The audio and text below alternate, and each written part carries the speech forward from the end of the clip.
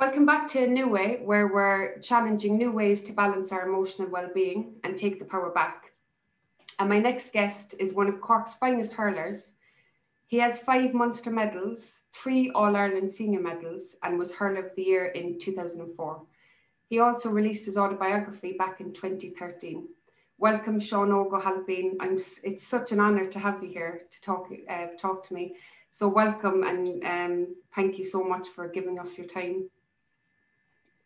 That's no problem at all, Claire, and thanks for having me. I'm honoured to be interviewed by you, and I look forward to our chat.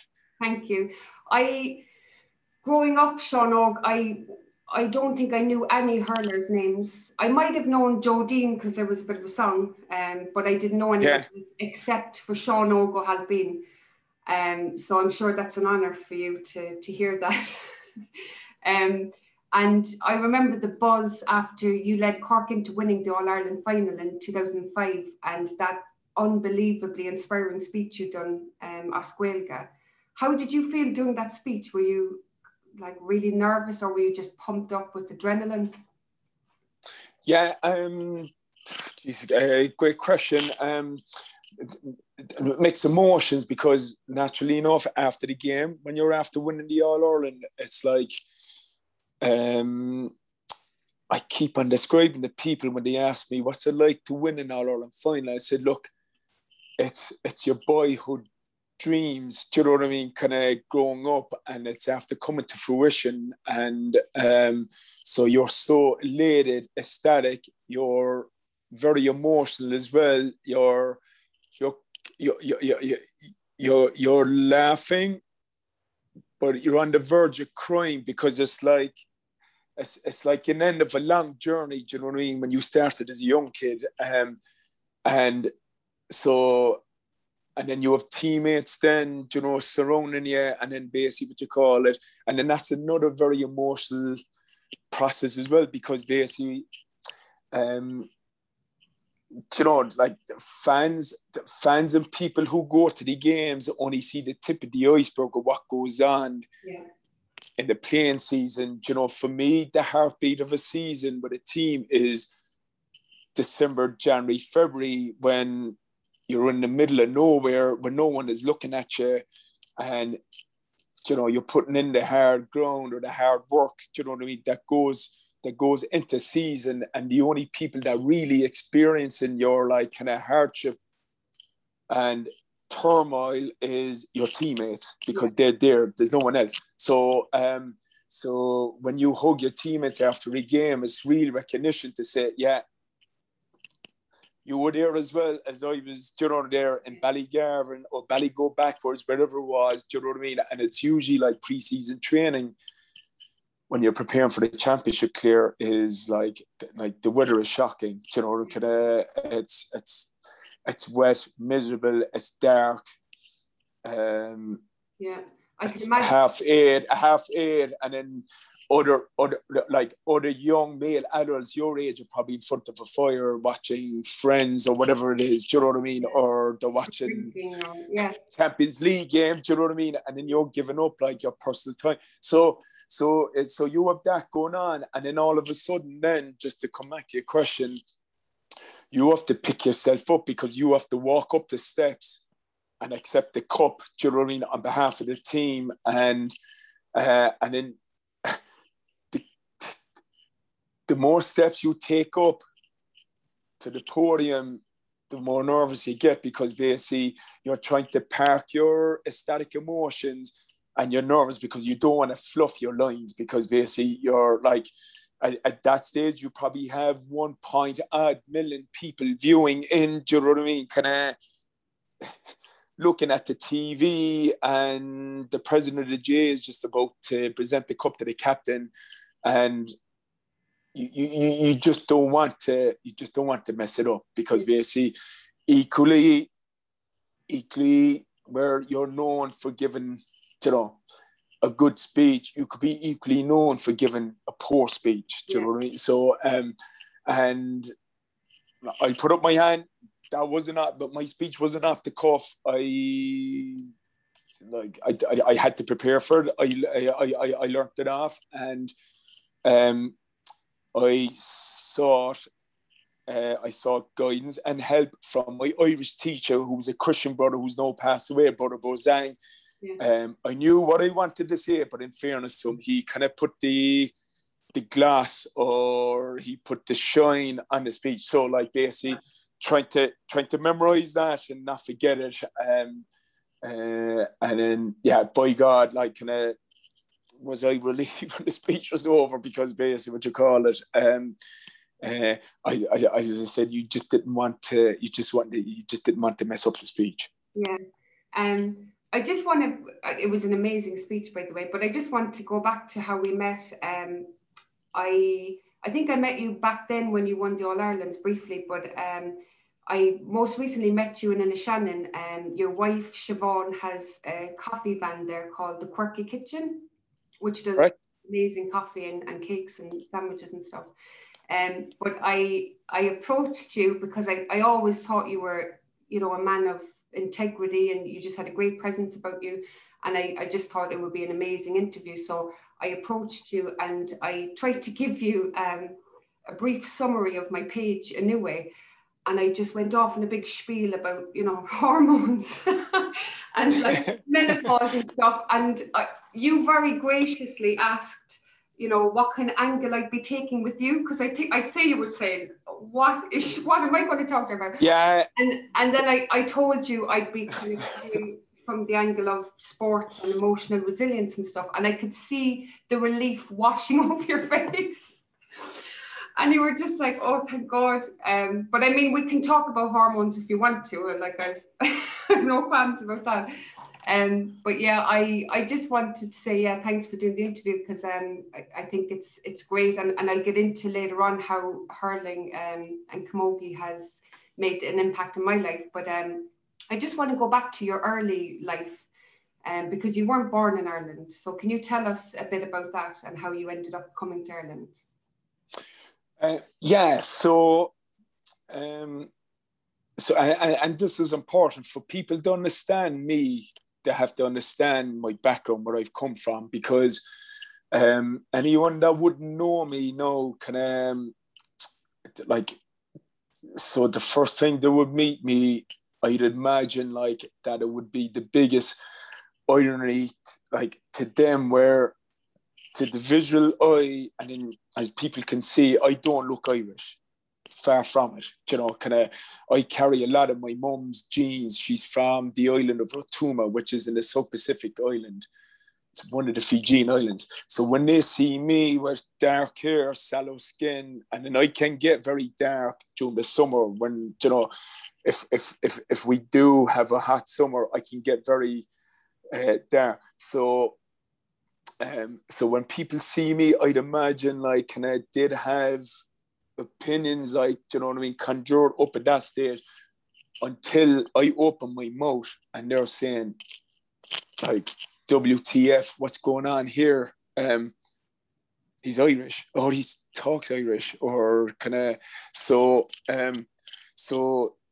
to understand that, you have to understand say where it all started for me, right? So my dad is Irish. He's from County Fermanagh, which is up in Ulster, up in Northern Ireland. So when my dad was in his late teens, he left County Fermanagh and he went working in Glasgow, in Scotland. So he worked there for a few years, and they advertised working visas to either go to 3 countries, South Africa, Canada, or Australia. So himself and some other of his mates decided to go to Australia. So after he went to Australia in the 70s and worked all over Australia. So while in Australia, he went on a holiday with a few of his mates to Fiji. My mum, who had left her small island of Rotuma, when she finished school, she went to the mainland in Fiji and worked in hotel. So when my dad went on holidays, that's how they met. And then started up a serious relationship, and then comes me. Okay, so I was born on my mum's island in Rotuma. So I remember nothing, say, of my very early days in Rotuma, because I was only there till about 8-9 months of age. Left the island, and myself and my mum would have joined Dad, who was like kind of based full time in Australia. Okay, so he's based in Sydney, working in Sydney. So life for me, as I remember as a childhood, is growing up in Sydney from 2 years of age to 10 years of age. Yeah. So I would have very vivid memories growing up in Sydney, Australia, up to 10 years of age. So so come 1988, Dad having the romantic image of Ireland, kind of the size, because I was 10, eldest of 5 at the time, because my youngest sister Aideen was born when we came to Cork, so there was only 5 of us in Australia. So I was the eldest of 5. I suppose having reached 10 years of age, so Dad at that stage kind of like has a dilemma if he, what you call it,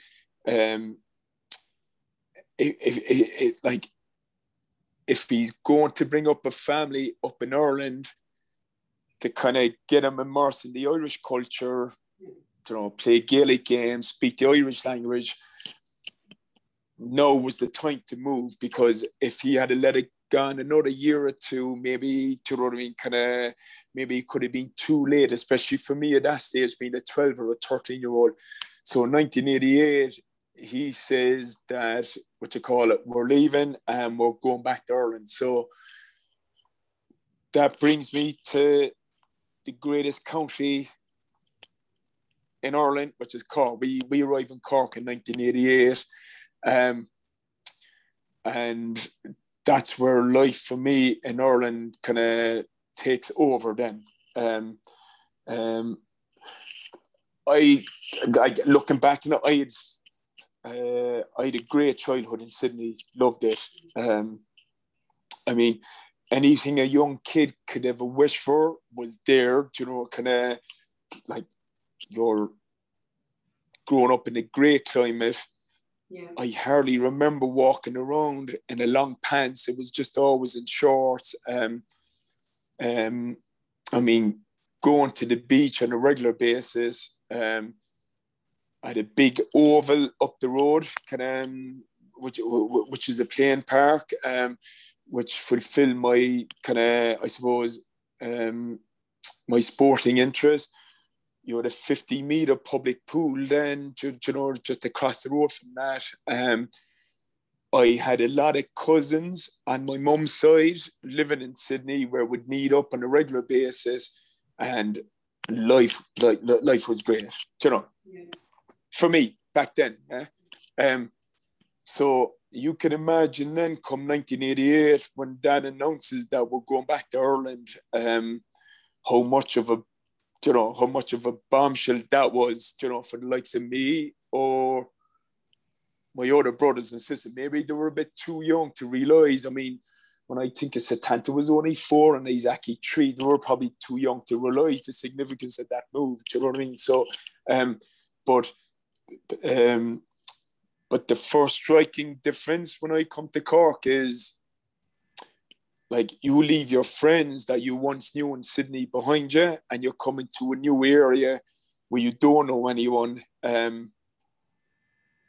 You kind of look different from the get-go, because basically I grew up in a neighborhood where there was a lot of, other nationalities, and then there was like a multicultural mix, where I come to Cork back then, settled up the north side, which was pretty much a white society back then, so it was a complete culture change to what I was known, you know, like to what I was used to in Sydney, Australia. So to say that life was a struggle starting in Cork was an understatement. And I hated it. And then I like in ways then I resent my parents because of that, you know, kind of at that time. Do you know what I mean? As the years move on, that resentment starts to lessen and lessen as, you know, life starts to, move on for me in Cork. But in my first, especially first, second, third year, like Claire, I honestly thought that we were going to Cork on a holiday and that I was waiting for Dad to pull out the return ticket that we could go back to Sydney and then kind of get back to life as, you know, life as it was back then. And I kind of realized after probably the third Christmas that there was no return ticket, that this was a one-way ticket, and then we were here for the long haul. So I can't imagine that kind of culture shock. And I remember reading, you said somewhere that you weren't ready for Ireland and Ireland wasn't ready for you. And I can only imagine, because I remember how backward Ireland was back then in the 80s, the 90s, and it still is to some extent. But I would imagine that there was a few narrow-minded kind of racists that would, you know, shout racial slurs at you. And I know you mentioned that in your autobiography. And I can't imagine the kind of hurt that would feel like for a little boy that has just been thrown into this kind of culture, freezing, and, you know, and that kind of abuse then that would have been said, you know, in passing by children and I presume some adults as well. And I just wanted to commend you for actually speaking about that in your book and in interviews, because I feel like people like you are kind of paving the way for Ireland to be a more diverse country. And by speaking out, you're making people aware that this kind of thing has happened and still probably does happen to some extent. But I really appreciate you speaking out about that, because it's very necessary, and I can't imagine how that would have felt. And I know in your book you kind of say that you'd, you know, brush it off or, you know, things like that. But yeah, how did that feel like? Yeah, again, you know, you'd have like mixed feelings through it, like mixed feelings in that and that experience.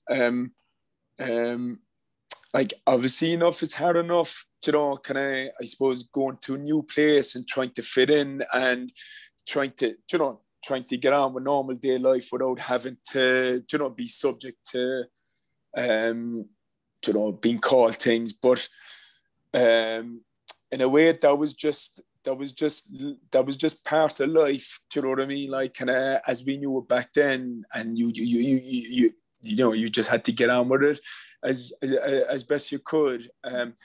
Look, is it ideal? Absolutely not. Far from it. But then, you know, as an older person now, trying to rationalize, you know, back to that time, and a lot of it is down to the education piece. You know, I suppose back then, like you could try and understand from the other side, you know,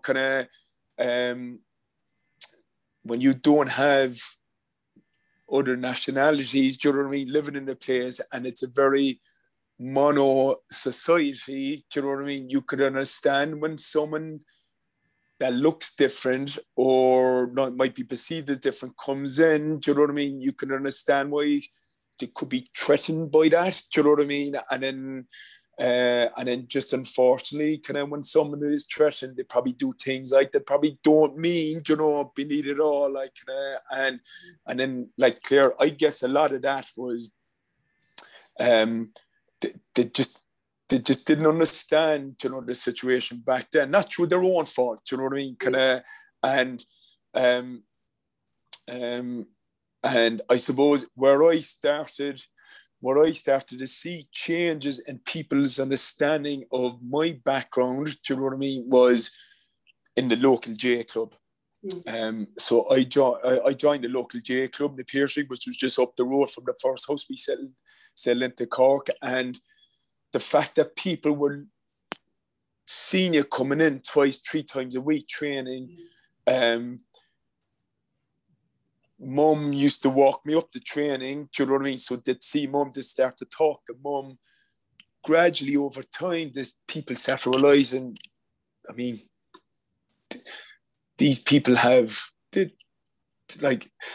the same challenges as we do you know what I mean, everyday life, trying to, bring up a son, trying to get him educated, kind of, and then what you find over time then is like, we just became part and parcel of local community life then, do you know what I mean? And we went from, being a novelty family, do you know what I mean, in the neighborhood to one of their own, and there's a lot of things I could give out about the association, the GA, do you know what I mean, kind of they do some things wrong, but the one thing that I would kind of commend the association for is the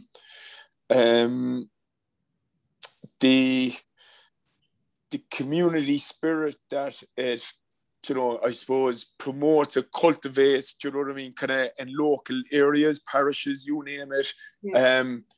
And then like only for that, I couldn't imagine, do you know what I mean, kind of what life might have been, do you know what I mean, kind of like only for that settling in period, like, Yeah, I read,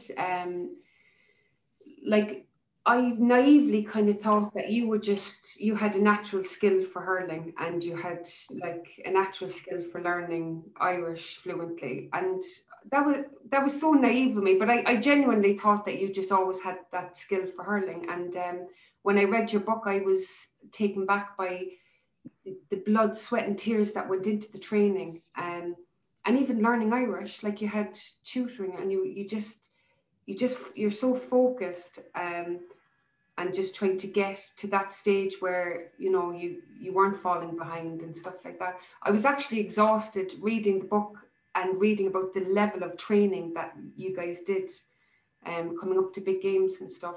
It just looked absolutely exhausting. And while other people are off kind of drinking and, socializing or doing what you do in your 20s. Enjoying life, yeah. Kind of like, it's remarkably clear. Like it's only when you're gone from the game and you start to live a normal life again, and you compare that to, do you know what I mean, the 10-year period, like, when you're committed to playing at the top level on a voluntary basis, do you know what I mean? It's not like that you're getting paid for this. Kind of like, you do have to give hats off to, I suppose, athletes or players that go through that process, do you know what I mean? And then like, don't get me wrong, sport, sport is a great medium for people to express themselves, do you know what I mean? And even the social interaction that you get from sport, meeting other people, from other backgrounds like myself, do you know what I mean, growing up. But sport at a very top level it's not a natural living existence, do you know what I mean? Because it can be very it's a very harsh environment, do you know what I mean? It's an environment of rejection, really, do you know, told that you're not good enough, go again, or you invest so much time into something and 90% of it is disappointment, because there can only be one winner, unfortunately, like, at the end of the year. And then if you're not one of them, then, do you know what I mean, your year is a failure. So sport at the very top level is very unnatural, do you know what I mean? Kind of But that's not to take away, do you know what I mean, the benefits of what general sport is to people, do you know what I mean? I wouldn't knock that, but like what I did for 16 years of my adult life, you know, where I was involved with Cork, there's a price to pay, you know, and you do that, and then look, don't get me wrong, I was very one of the fortunate ones that did get something out of that 16 years, you know, as you mentioned there, I was part of 3 All-Ireland winning teams, do you know what I mean? I fulfilled my teenage dream when I came to Cork, wanting to win an All-Ireland senior medal, you know, not alone did I do that once, but I did that a couple of times, you know, with the help of my teammates, you know, but I see other players from other counties who would have put in the same sacrifices, and I mean they didn't get the same return out of it. Do you know what I mean? So like, I do consider myself very fortunate like that. Yeah, for all the time invested, at least I got something back out of it. Like, do you know what I mean? But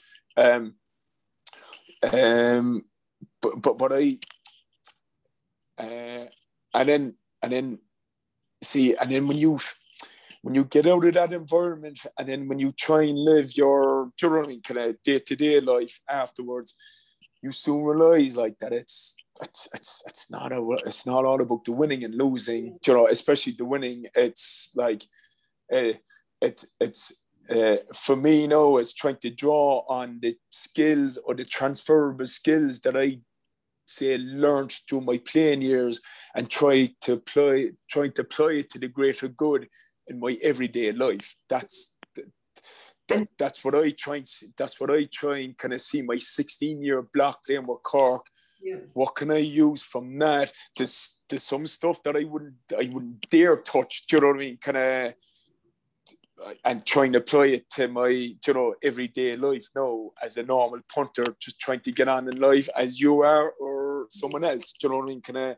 For that matter. But it's trying to draw on the transferable skills and apply it to the greater good. Because I remember in your book you mentioned that, and I always personally found supporters were very harsh. Like some supporters kind of very fickle, you know, like they're your greatest fan when you're playing good, and then you might have an off day and it's just like abuse and booing. And I remember in your book you mentioned that, I can't remember which player it was, but that he looked a bit tired on the way to the game, and you were like, oh, you're all right. And he said, oh, I was just up at the crack of dawn milking the cows this morning.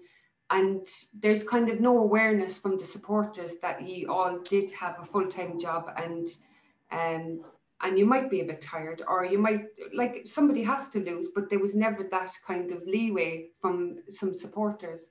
And I just found that really harsh. I don't know personally, could I endure that level of criticism and disappointment, and I know Donal Ó Cusack, like that scrutiny and on his sexuality even. I mean, I watched an interview today and I was kind of thinking, it's no one's business, like, you know, who cares? But there was that load of attention around that. And he's just so composed. He comes across that. I've never met him, but you know, just the manner that he dealt with that. And I remember just reading about you just being out, and you might just be going to meet your wife for lunch or something, and you'd be stopped in the street. I don't know how many times where somebody would want to talk about the game, and you'd be late for meeting your wife, and then you tried to pretend that you were on the phone so that they might, you know, go, oh, he's on the phone, and leave him. But they used to wait patiently until you got off your fake phone call. And I just thought, wow, like I don't know if I could deal with that. I mean, you come across as very kind of balanced and kind of grounded, but does it bother you the way people kind of feel like they know you? Because I presume you would have got that over the years, that people think you, because you grew up in this kind of spotlight, that they think that they know you. In a nutshell, Claire, and it's like, I'm looking at you wearing that Cork jersey, right? As soon as you wear that Cork jersey, you're public property. It's as simple as and like that jersey might seem red to people outside of Cork. They're just red and white, but that red jersey that you're wearing, that has a deeper understanding. It's embedded into history, culture. It's a brand name that's envy to other counties in Ireland. Do you know what I mean? And as a young player, I suppose you don't understand that at the time as a young player, because all you want to do is you want to make the team. You want to start playing. You know, you want to get closer to the journey of fulfilling your like childhood dream of, you know, playing with Cork and then winning for Cork. But I found in my I suppose the middle stage of my playing career, I suppose the significance and the importance of wearing that red jersey and what it means to Cork people. I mean, a lot of Corkonians, I would say most Corkonians, their living existence or their week depends on whether you win on a Sunday or not. If you win on a Sunday, they have a great week. If you lose, they have a shocking week. Do you know what I mean? That's the way. That's just the way it is. You know, and in a way, Claire, I reveled in that. Do you know what I mean? Kind of the fact that you were representing a history of 100 and odd years. Do you know what I mean? Knowing that great people have done, you know, have worn that jersey before you, and then basically what have kind of helped make that brand name what it is today. And then basically there you are then, you're carrying on that, you know, you're carrying on that torch and flag. So like so that's the benefits, do you know what I mean? That's the benefits of running, but it does take its toll, Claire.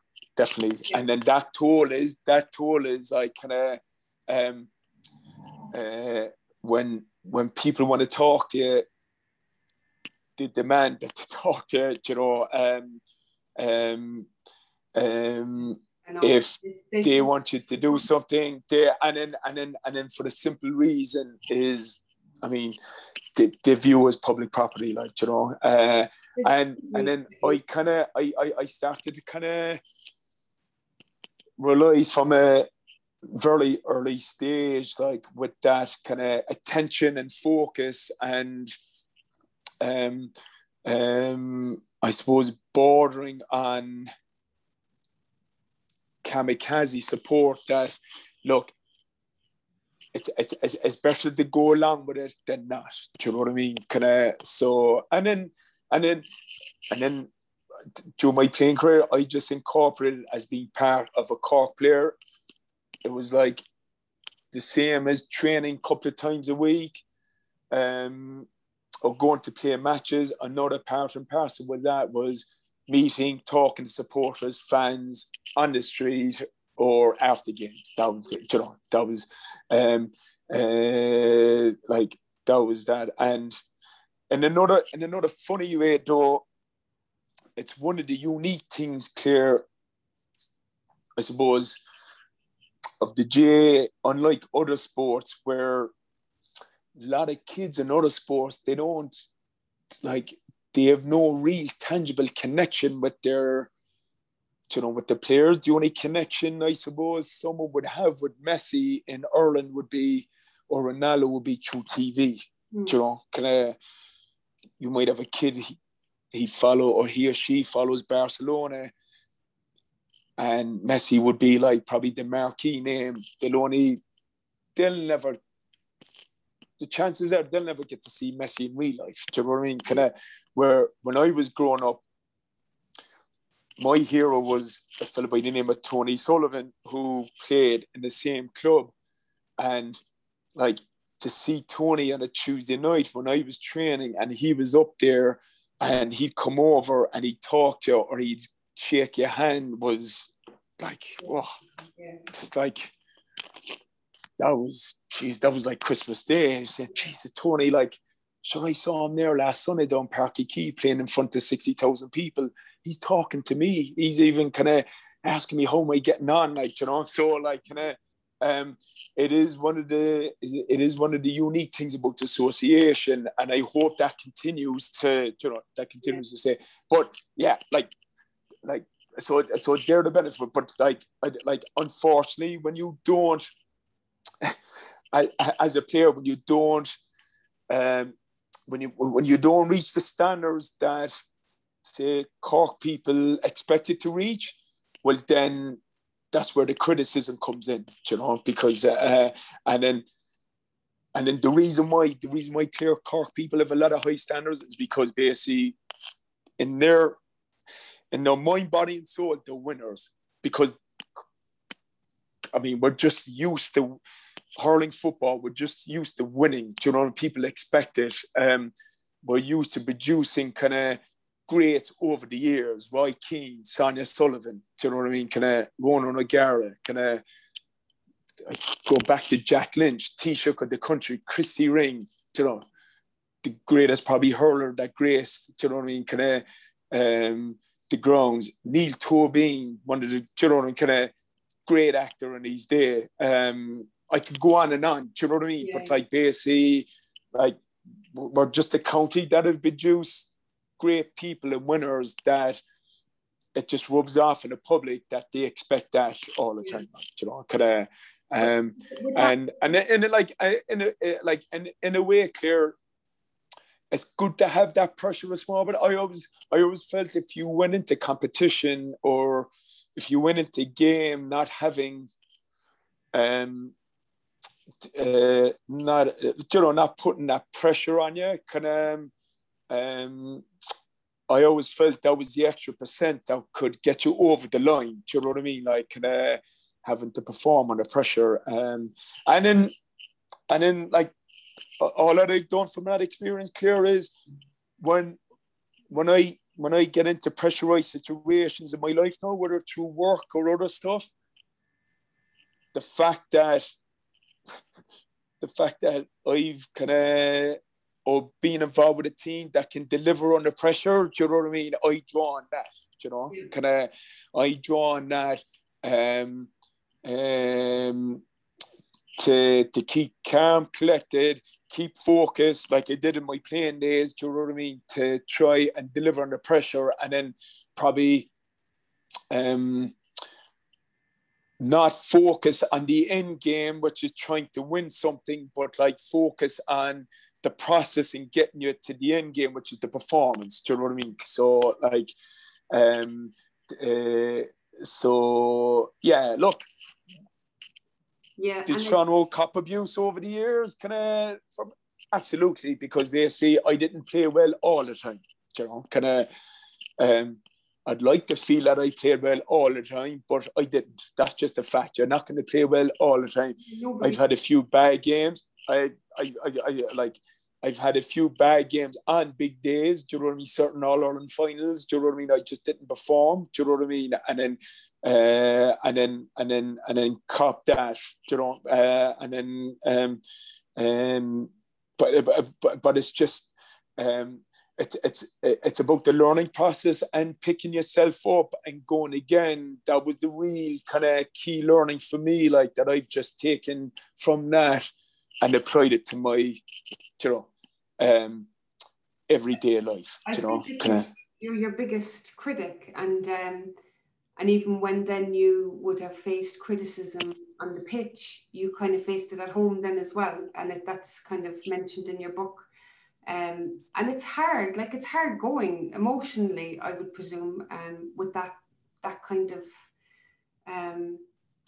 criticism and abuse over just something like you didn't, you didn't score that day, or you didn't play to your best ability. It just seems very harsh to me, and I just wonder, like I suppose going back to me hurling, when I went through a phase in my life where I emotionally, mentally, I wasn't in a good space. I didn't want to see anybody. I didn't find any enjoyment in anything, food or socializing or anything. And I basically kind of wouldn't leave the house, and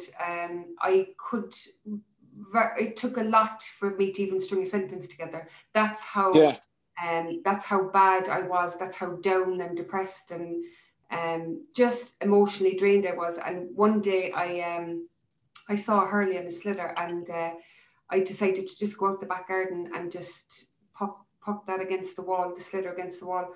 And I did that for about 2 hours, I think, on that night. And I was. That's a lot of pucking against the wall. Yeah, no, you must have hit 10,000 sliotar. I know. You must have had 10,000 shots that night. Yeah, 2 hours pucking against. I had loads of stuff to do in the house. I had loads of cleaning and mom stuff to do. But I needed that, and for that 2 hours or however long it was, it just took me out of my head, and just that repetition.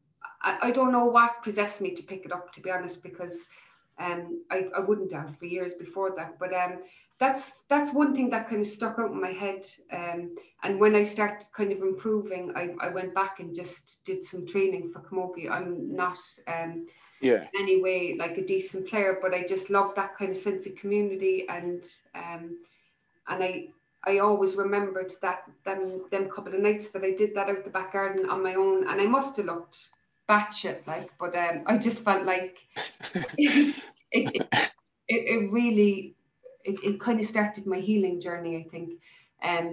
But I wonder for you, with all that criticism and all that kind of abuse that you would have dealt with over the years, does that kind of come up for you again when you're having a bad day? Did those kind of thoughts, or I'm not good enough, does that kind of thing happen when you're having an off day nowadays? Yeah, I mean, words like disappoint, I like when I hear words like disappointment, not good enough, it still haunts me, because basically that's what you hear as a young kid growing up, kind of like just hopping into the car like after a game, and then that's it. Jesus, I was disappointed with you today. Do you know what I mean? And then that correlation between that word back as a young kid, still when you hear it to this day, do you know what I mean? It still has like a resonating, do you know what I mean? A resonating like effect. And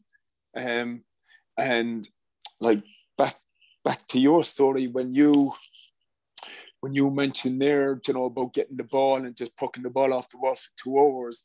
So, sport was my strength, but it was my weakness as well, because the weakness was playing it, and especially kind of say playing it under, say, like under a father who, no matter what you did, was just never, do you know what I mean, good enough for him. So like you would get criticism, but then the only way for me to release that anger was on the playing pitch. Yeah.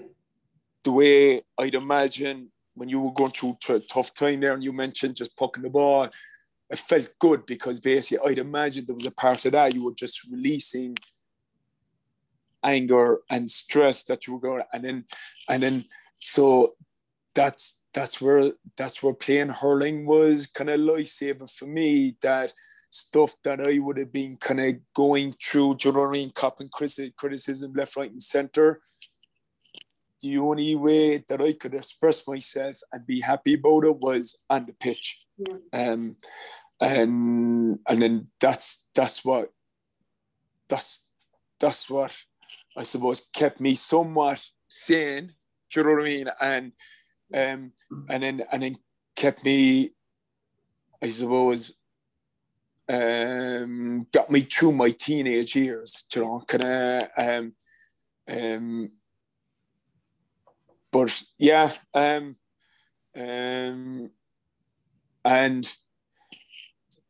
see, yeah, at times, yeah, like what I've gone through, kind of periods of depression, like looking back on it, yes, but back then I was, but I probably didn't know what the word for it was at the time. Do you know what I mean? Like, kind of, but yes, you would get down. Do you know what I mean? Kind of, because like you be trying your damn hardest, but all that you were getting most of the time was can be better, not good enough, can be better, go again. You know, kind of,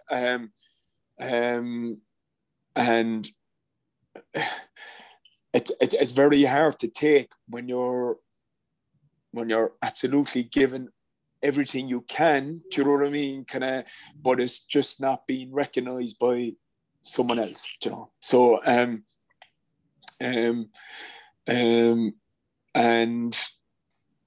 yeah, I mean, I suppose there was two catalysts for change in my teenage years. One was playing with the school, where I had good success playing with the school, but I had a couple of coaches who were great mentors. Do you know, they were so great, Claire. Do you know what I do? Teams that I'm coaching now, I go back to the stuff that they were doing. And then they were doing that 30 years ago, which would be seen as old-fashioned and old school. Do you know what I mean? But like basically, I still draw and use techniques and coaching kind of drills that they would have done back 30 years ago, because I think it's just universal what they were doing. Do you know what I mean? Like it would fit in any era or generation what they were doing. So I had three excellent, but they were teachers, but like they were hurling coaches as well. And they were probably the first three coaches that probably, I suppose, not alone recognized, but appreciated my talent. You know, kind of like, and they, what you call it, you know, it's good.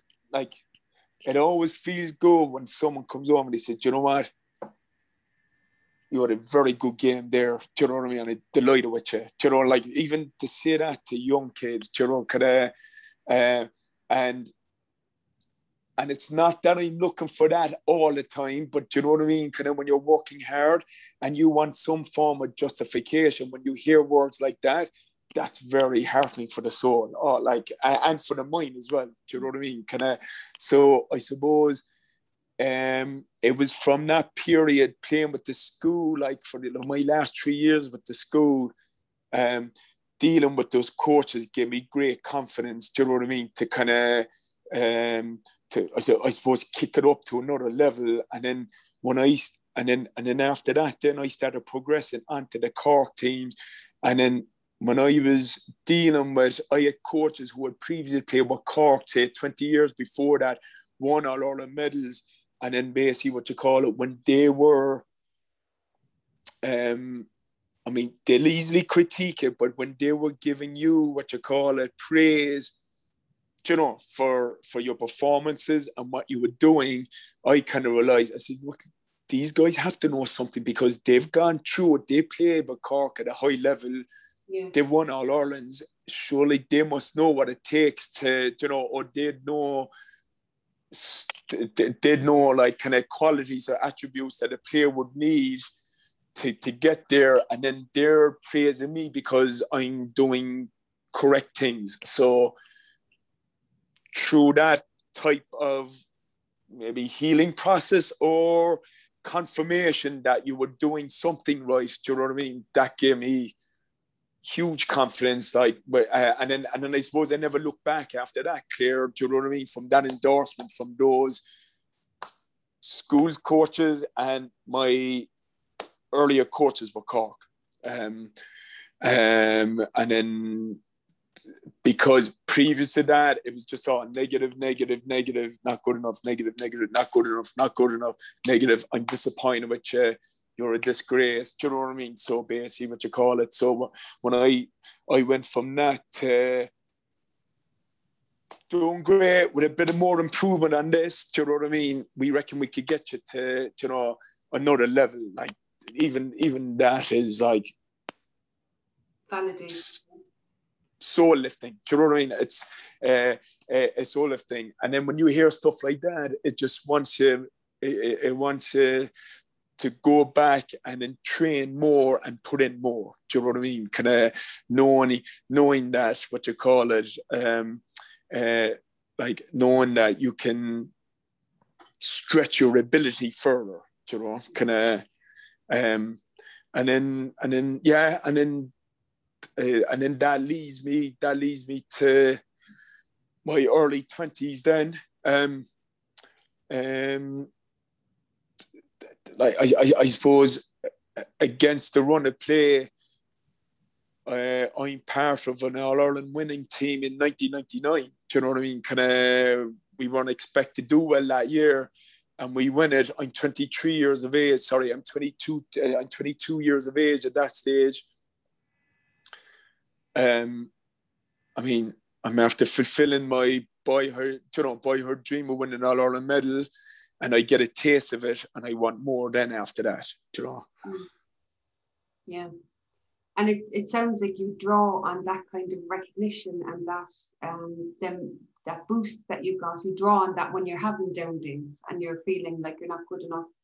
You kind of think about, okay, hold on, I got recognition from previous players and people that kind of know what the game is about. So I think that's a good way to look at it. And I think for me, I really had to enjoy being in my company again, because I felt like I wasn't good enough for a long time, and I had to go easy on myself and enjoy being, you know, doing stuff on my own and giving myself a break and saying and a lot of the time I would feel like people don't know me either, and I'm not a high profile person, but growing up, I suppose I would have been a bit of a messer, and now I love writing in college. I love writing papers and stuff, and people would say, "Oh, there's a change for the books," and I kind of think, but it's not, because I always loved writing. I always loved writing. I might have been a messer and I might have been disruptive, but I always loved writing stuff and stories and all that. So I like people think that they know you, but I don't think they do. And I suppose you had such a high profile and were so well known that I would imagine that people like have a lot of presumptions about you as well. Yeah, I mean, you're tried by public, really, like, you know, kind of, and then see, I would have got probably more publicity than other players because of my unique background. You know, it's not every day of the week where you get someone like with a Fijian background, you know, that's playing with Cork. It just doesn't happen. Like, you know, kind of, well, in today's terms, we are starting to see, you know, at club level, you know, people with like different backgrounds now participating and playing other sports, which is a great sign. You know, it's always heart lifting for me. Kind of, I mean, in our own club, we've a couple of our playing members, do you know what I mean, kind of who would have the mum or dad are not Irish, do you know what I mean, and then I always I always see it like kind of heart lifting as well when I'm coaching my own club, and then we play other teams who have kids from similar backgrounds that I would have came from, you know, playing. Because back 30 years ago, kind of, I was probably the only person, you know, kind of. So it's great to see. But like, yeah, I would have got. I mean, a big spotlight on me because of my mixed background, yeah. And then and I suppose there wasn't a week or a year that went by when I was playing where, you know, I would have been featured doing something, or, you know, having done something, or and it's funny then, because when people then meet you in real life, then, you know, kind of Jesus, you're sound. And then, yeah, what you mean? Like, and I'm sounding, this is me, like, but, or, geez, you're all right. I thought you were kind of, yeah, I know what could get into people's minds, you know, would they think you're probably something different, you know what I mean, kind of, to when they meet you in real life, kind of, but, or you're normal. That's the other thing. Jeez, you're normal, kind of, you have 2 arms, 2 legs, you have a head. Yeah, it's kind of,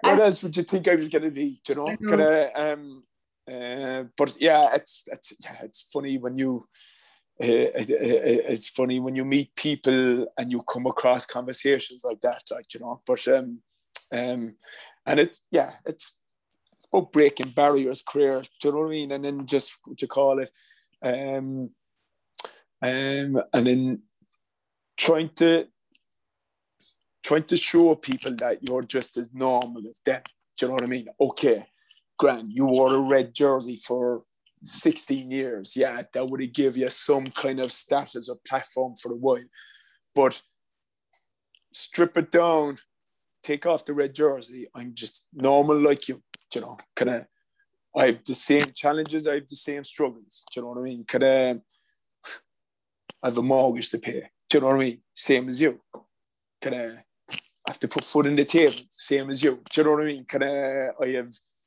I have this, I have that, you know, kind of, so, and then once people start to kind of get that or realize that, do you know what I mean, then back to your question, Claire, or back to your, like, an era, they get you then at that stage, like, you know, kind of, but sometimes when you're playing sport, it can muddy the water sometimes, you know, kind of.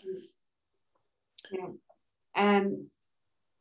I suppose, like, reading your book, as players, you stood up for what you believed in those times that you striked, for better conditions.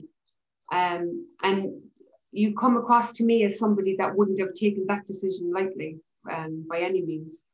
And I think that's where the similarity is. I started a new way, because I'm standing up for what I believe in, and I found that when I sought help for my mental health, I felt the system was a bit flawed in its kind of one approach fits all.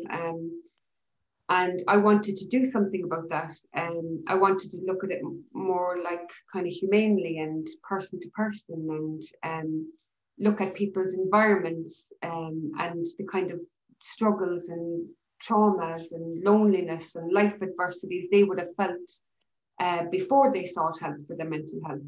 And I know you spoke before about how sport gave you the greatest human need of all. Do you remember what that is? Or will I tell you? To be loved or to be belong to something. Yeah. And that connection. And and it's so true there. Kind of, I mean, you'd ask a kid and you say, look, what's the greatest human need? Oh, money, sir. You know, kind of, having a car, you know, or kind of, they'd always say, they'd always call out something that's materialistic. Do you know what I mean? But I says, no, it's to be accepted, to be loved, to belonging to something. And so my life since leaving Australia, coming here, has always been a struggle that way, because basically, it's funny, Claire, like, kind of, you grew up in Sydney, Australia as a young kid, and then you hear great stories about how great Ireland is and the country is through Dad, do you know what I mean? Because Dad would have had this, you know, picture of Ireland in his head, do you know what I mean? Kind of, and then that's great, and then you go to Ireland expecting a certain, do you know what I mean, kind of with an expectation, and then basically you find then it's far from, do you know what I mean? It's far from the Ireland that you would have heard of growing up in Australia, do you know what I mean? And then basically, you feel different, you know, you feel like that you probably, that they don't want you here, do you know what I mean? And then basically then you lose that sense of belonging then, do you know what I mean? And then this is why I would be always like kind of indebted to the J, because the J, what the J did was kind of fill that vacuum of belonging, do you know what I mean? So basically, so when I started playing with the Pearse, over time, I felt welcome and part of their cause, do you know what I mean? Like, or kind of acceptance. And since I've stayed involved in sport, there's always been that sense of belonging there, do you know what I mean? Like, kind of, whether it's playing sport with the club, the school, or with Cork, do you know what I mean? So, and it is kind of, it's what you call it. It's a huge endorsement for a human being. Do you know what I mean? Like, to be loved by someone, or to be wanted by someone, or to be appreciated. Do you know? And then look, like, long may it continue. Do you know? Long may it continue. What kind of things do you do nowadays to kind of balance your emotional well-being? I know I've taken up like swimming, sea swimming, and I'm very mindful about what I put into my body and how exercise kind of helps mentally. Yeah. What kind of things would you do? So I'm at my most happiest when I'm doing something sports related. Yeah. Because I mentioned earlier on in our talk that sport was a great way for me to express how I felt, do you know what I mean? Kind of, or to whatever anger that I had inside of me, do you know what I mean? To just release it, do you know what I mean? Kind of, and it wasn't released in a bad way to hit other people, none whatsoever, but it was just like to exercise it off, do you know what I mean? Kind of, and it's still the same to this day. A great way for me to kind of to be emotionally like kind of well-being is to do an exercise, be active. Yeah. Okay, I no longer play with a team. Do you know what I mean? Kind of, that's fine. But I do training. For you, you're like you go sea swimming. Do you know what I mean? For me, I go to the park, I do a run, I go to the gym, you know, kind of, and I try and keep a routine, you know, kind of, because by giving me a routine, so I have my head next week there, I'm running Monday, gym Tuesday, running Wednesday, rest Thursday, gym Friday. So at least that gives me something to look forward to next week. Do you know what I mean? It occupies my mind for the good. Do you know what I mean? Knowing that I have something to look forward to. Do you know what I mean? It's not like that. It's not like that I'm sitting on my couch and there's a void there, like, do you know what I mean? Kind of trying to decide what I'm going to do. Do you know what I mean? So by having a routine, knowing what I'm going to be doing next Wednesday, or even trying to plan out, like I would do the same with training, but the same with eating. Do you know what I mean? Next Sunday, yeah, I'll have chicken next Sunday. Do you know what I mean? Fish on a Monday. Like, even so, it just, what you call it, it makes my weeks shorter, and it gives me something to look forward to all the time. Do you know what I mean? And then maybe that's something like that I've taken from my sport, because my like when you're involved in sport at the high level, your life becomes very organized and structured. That has to be. Yeah. Like, do you know what I mean? It has to be. You have to be.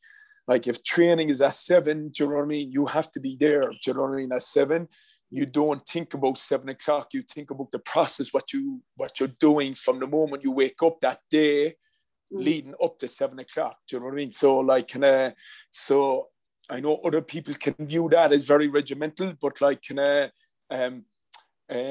works for me. Another thing that I kind of like, which is good for my mental well-being or emotional well-being, is hooking up with former teammates. I don't get to, and it's funny, like if you ask me what's the one thing that I miss from my playing days, I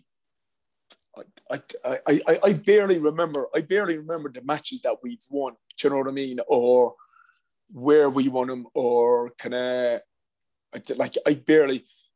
What I do remember is, say, the friendship and the bonds that you would have had with teammates, you know, over those years, and then all of a sudden, then when players part ways, do you know what I mean? Life gets in the way, and they go their own life. You know, they live their own life the same way I would live my own life. But every now and then, kind of getting the opportunity to meet up with former teammates, and when when you meet up with them, the last thing you talk about is games. Yeah. You talk about how's life going with you? What are you up to now? You know, kind of how's your wife? How's your kid? Jesus, is Evan 16 years of age? I remember him when he was, you know, a young fella. What's he doing? Is he playing? Or, you know, kind of, and it's great because, you know what, kind of, it just feeds into the idea that, look, as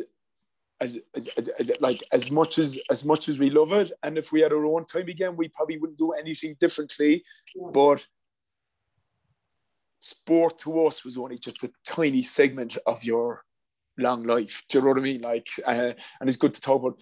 I love meeting up with family and friends because, for me, meeting up with family and friends as like, they don't identify you through sport. They identify you through the person you are.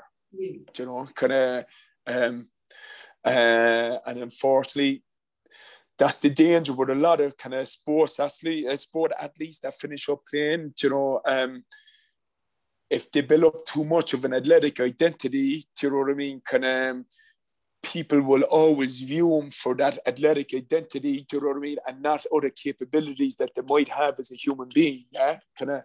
I hope I'm making sense there when I'm saying that. Yeah. Where if you meet your family and friends that knew you even before you pucked the ball or kicked the ball, do you know what I mean? They'll still view you for the same person you are. Do you know what I mean? So, so like, you know, even going on a holiday, Claire, is good for the, you know, kind of good to get away, get your own space. And another thing that I do every day, just before I go to bed, I watch TV for an hour on my own. I find that very refreshing for me. Do you know what I mean? That 1 hour, probably that 1 hour that you have, you know, it's goal in silence, you know, kind of, because life during the day can be very busy between work, training teams, relationships with your partner or other people that you meet that day, and it's good to get your own downtime and space, you know. And I like using that, just watching TV, anything, you know, kind of. I do that as well, Seán Óg, but I was like watching TV and then eating a load of rubbish because I felt like when I could. But now I've started making, like, I have a chopping board and I put strawberries, an apple, and peanut butter, and I just sit there and munch away on that, and I feel like, you know, excellent. It's semi-healthy. But we'll finish up soon. But I heard you say in one of your interviews that you mentioned that you kind of regretted not speaking your mother's native language in your speech back in 2005, which is Rotuman. Correct. Yeah. What would you have liked to say in that? Oh, and do you want to? I do, because like I And the reason, like for the record, the reason why I was keen to speak Irish is, you have to remember now, probably there's a couple of big days in the Irish calendar year that captures the imagination of the Irish public, right? And one of them is the All-Ireland hurling final day. Even people from counties that hurling wouldn't be big, for some strange reason, they would tune into the All-Ireland hurling final day, because basically it's the only thing that probably strikes a chord with them of being Irish.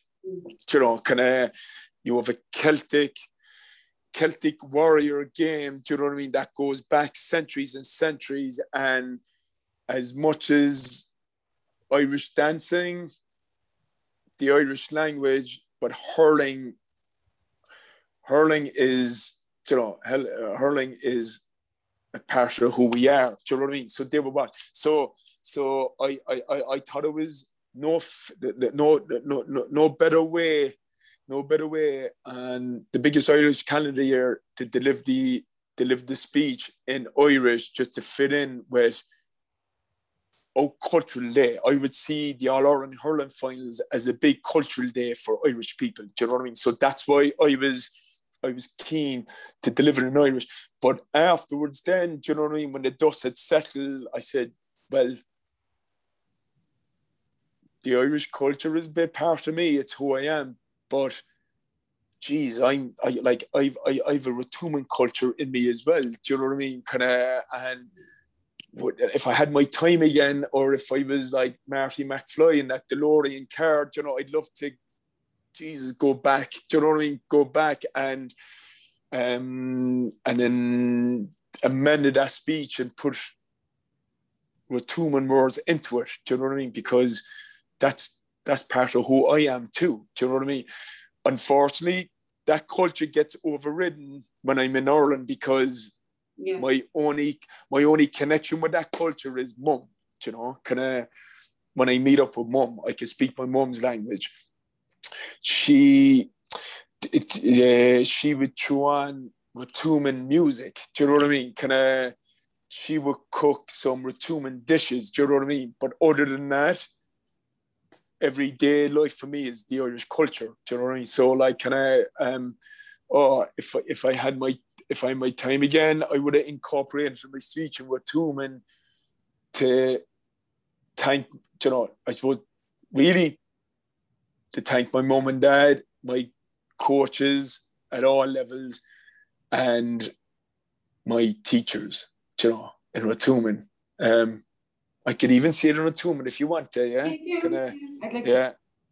Yeah. No I o the core o the band, no aflia fiaxis ya the fata, agus o the hunda, mo o the hungasia, haswang no at the core, for mori hiwak, o the no lom do, no farm at mia, ma no aflia fiaxis ya the fanny rock, the henny rock, the haswang no, ika, ma at the core the photo, fo. Fiaxa. Hallelujah. Good on you. Now, see, you don't have unfinished business anymore. Now you've done that. You've cleared it up. That was your regret. Jesus, that's you know what? That's a big line through one of my bucket lists. Yeah. Now, Claire, right? Thank you. Thanks for fulfilling that for me. Well done, Seán Óg. That was lovely. And I'm sure your mum would be very proud, and all your relatives. You've achieved so much stuff in your 40 whatever years. We won't go there. Be kind, yeah. Be kind. What would you like your legacy to be, Seán Óg?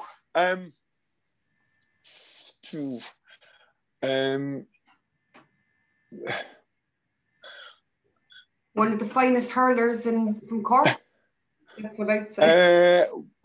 Well, do you know what? There was a time there, you would have loved to be known as one of that, but I soon realised, Claire, that, as soon as you're finished, the best players, Chrissy Ring, probably our greatest hurler, that Cork ever produced, like played in the 40s, 50s and 60s. Like he always, like he said that the best hurlers are yet to come, and it's true. Do you know what I mean? You're only just passing by. You know, you're only just carrying that jersey for a while, and you just try and give it to the next generation coming up, and then there's always better players coming up. Do you know what I mean? So I don't want to be known for I don't want to be known for that. But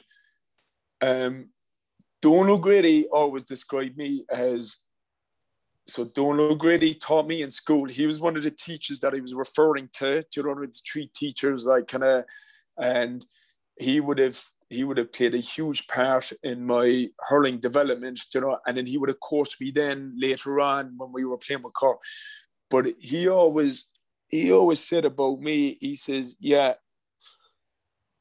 nothing is impossible when you're dealing with that fella, you know, and I thought that was a great way, you know, take it for whatever.